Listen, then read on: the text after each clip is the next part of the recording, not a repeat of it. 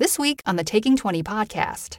One bullet for each is plenty for basic roleplay, so it's not that much work to come up with for your character. And if you're struggling, ask your character why 3 to 5 times to get to something substantial.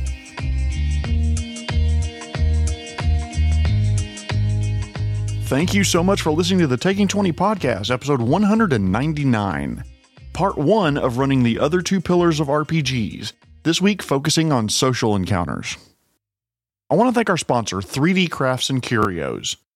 Head over to 3D Crafts and Curios on Etsy and check out the dice towers, the initiative trackers, coin banks, DM screens, and so many other things they have for sale at the Etsy store.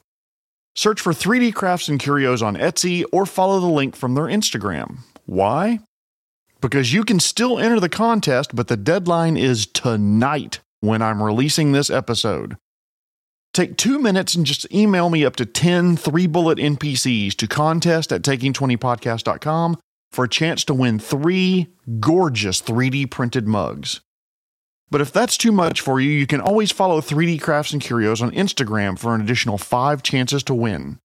I've gotten, honestly, so few entries, and I'd love for one of you to win these 3 gorgeous mugs. Please send me some 3-bullet NPCs and follow them on Instagram for chances to win. That's it.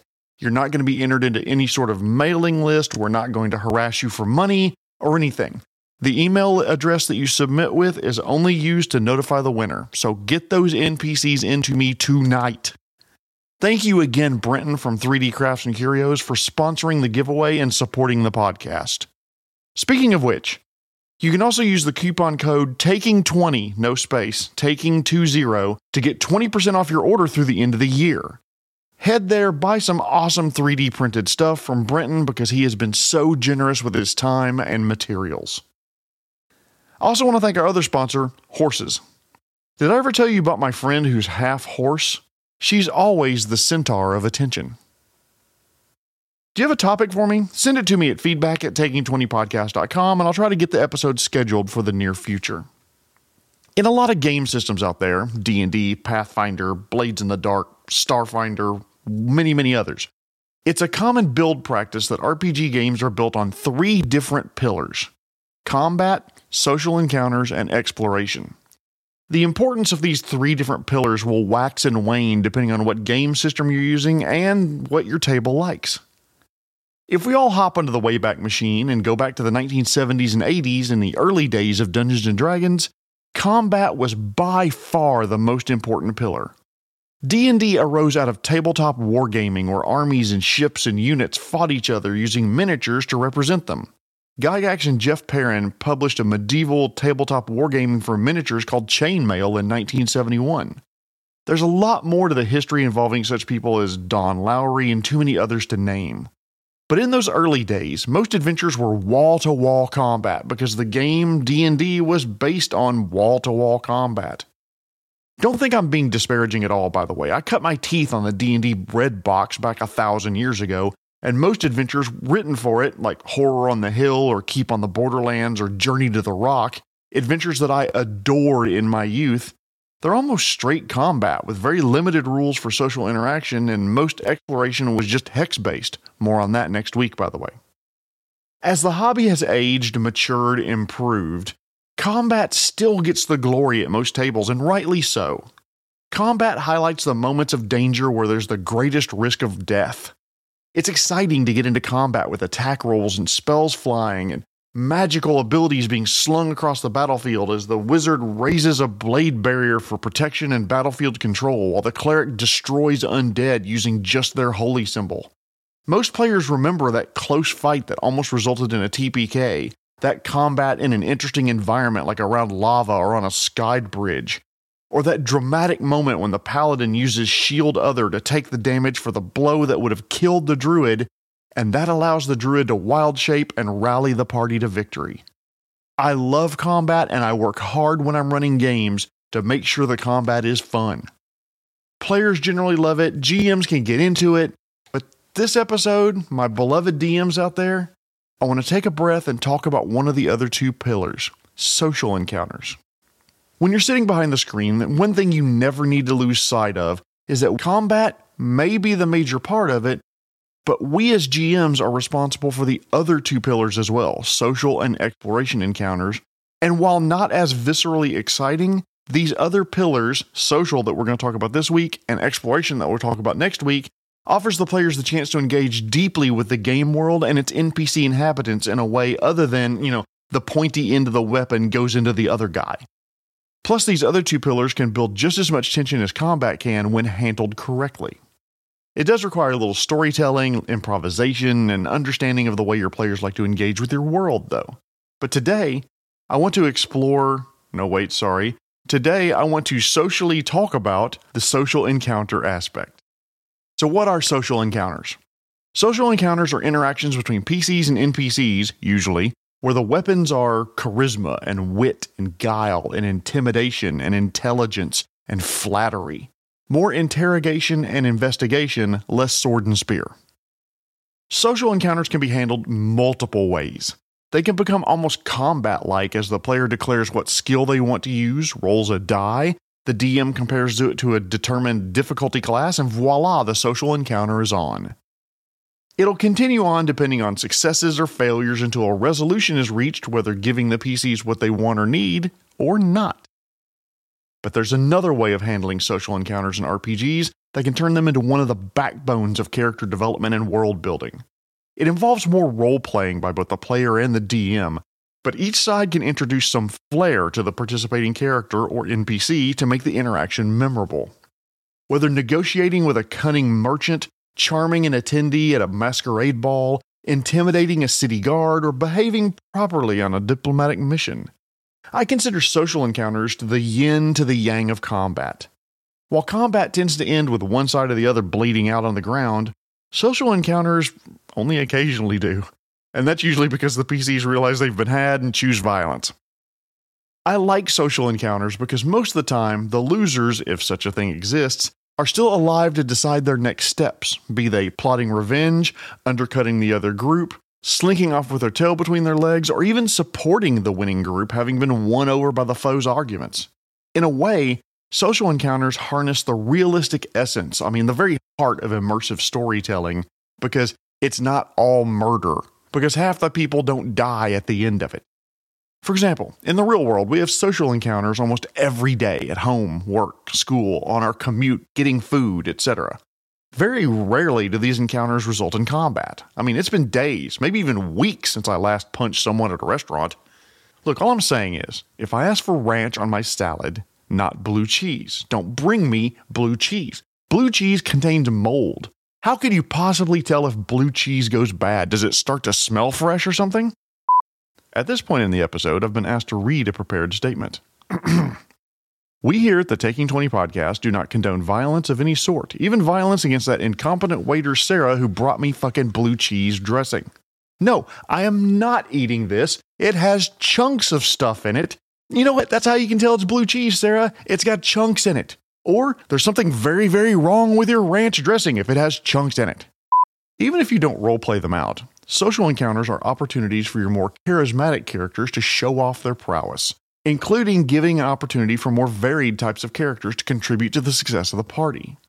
If you ignore or neglect social encounters, then every player is going to bring a combat-oriented PC because that's what success will look like at the table. If you have 4 meaty beefhead fighters and 1 charismatic weaker character, that last one will feel somehow useless in a combat type of adventure.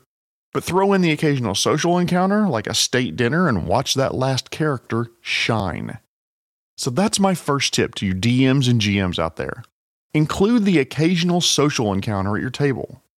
I've listed some already, and I'm sure I'll duplicate them here, but here's some of my favorite, like a lost child comes up for help. Negotiations, especially between 2 powerful factions. A fancy upper crust gathering like a state dinner or other important social gathering. Want to watch pure combat PCs blanch from nervousness?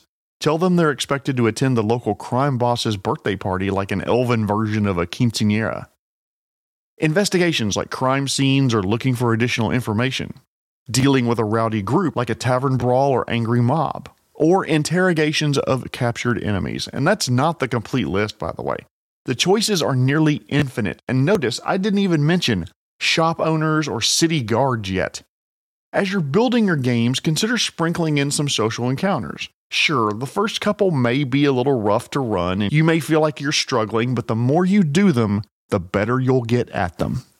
My second tip, make sure your players want social encounters. Some players hate them.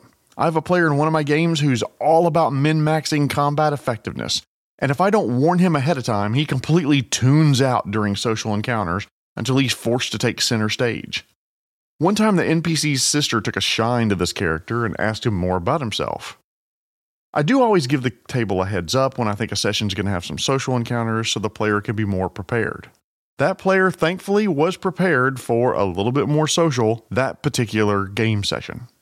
Third tip, have a purpose to the social encounter, a reason for it to be, and possible termination points where the social encounter will end. The PCs learn who the informant is, or the person grows tired of the PC's questions and tries to leave. If stopped from doing so, he calls the guards. Fourth tip, DMs, give your NPCs just a touch of depth.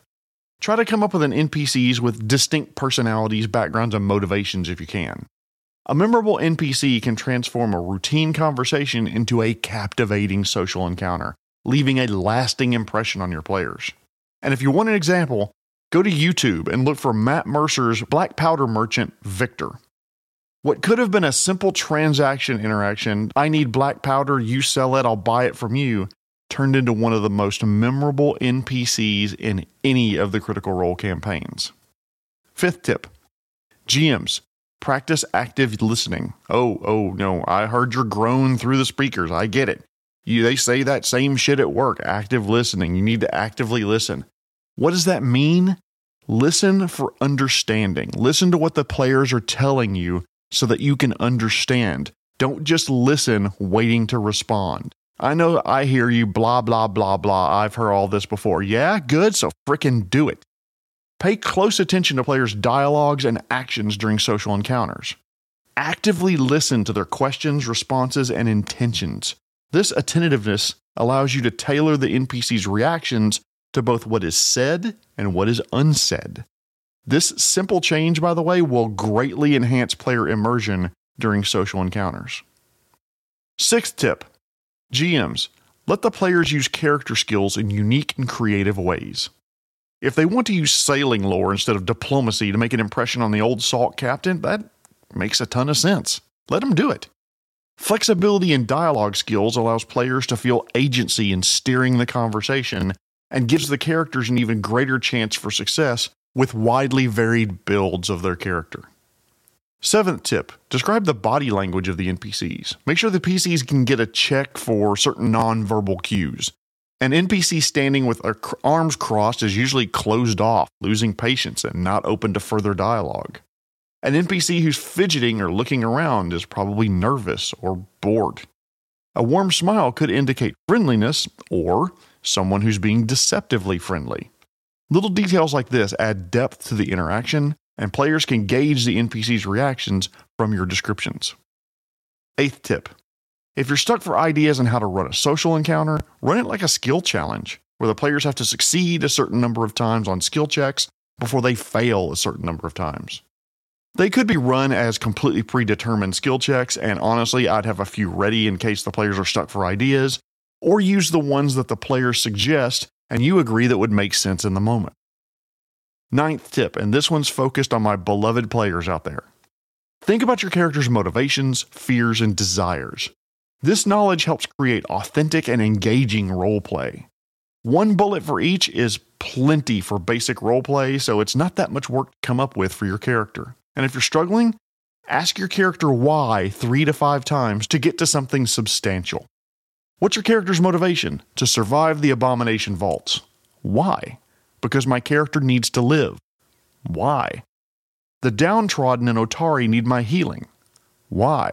Without it, no one else will help. Boom! Your character is stopping the Gauntlight to protect the people of Otari so she can continue providing healing to the poor of the city. That's more motivation than 95% of the characters that will sit at a table. And you got there by asking why just a few times. Now you can ground your role-playing in that fact. She has to survive or the poor will suffer. Do the same for fears and desires, and baby, you got a role-playing stew going. And much love to those of you who got that reference. Social encounters are a different type of contest for PCs and NPCs. Find out if your players want them and include them if they make sense. Have a purpose, include as much or as little role-playing as you would like, give your NPCs some depth, and allow your players to use creative ways to advance a social encounter, and I'd be willing to bet that you and your players would have fun doing it. Don't forget to send those NPC ideas to contest@taking20podcast.com. Winner will be announced right here next week. Speaking of which, tune in next week when I'm going to cover part 2 of this series and talk about how you can spruce up exploration encounters. Before I go, I want to thank this week's sponsor, Horses. Did you hear about the Shetland pony who had to drop out of the choir? Come to find out, he was just a little horse. This has been episode 199, all about running social encounters. My name is Jeremy Shelley, and I hope that your next game is your best game. The Taking 20 podcast is a Publishing Cube media production. Copyright 2023. References to game system content are copyright their respective publishers.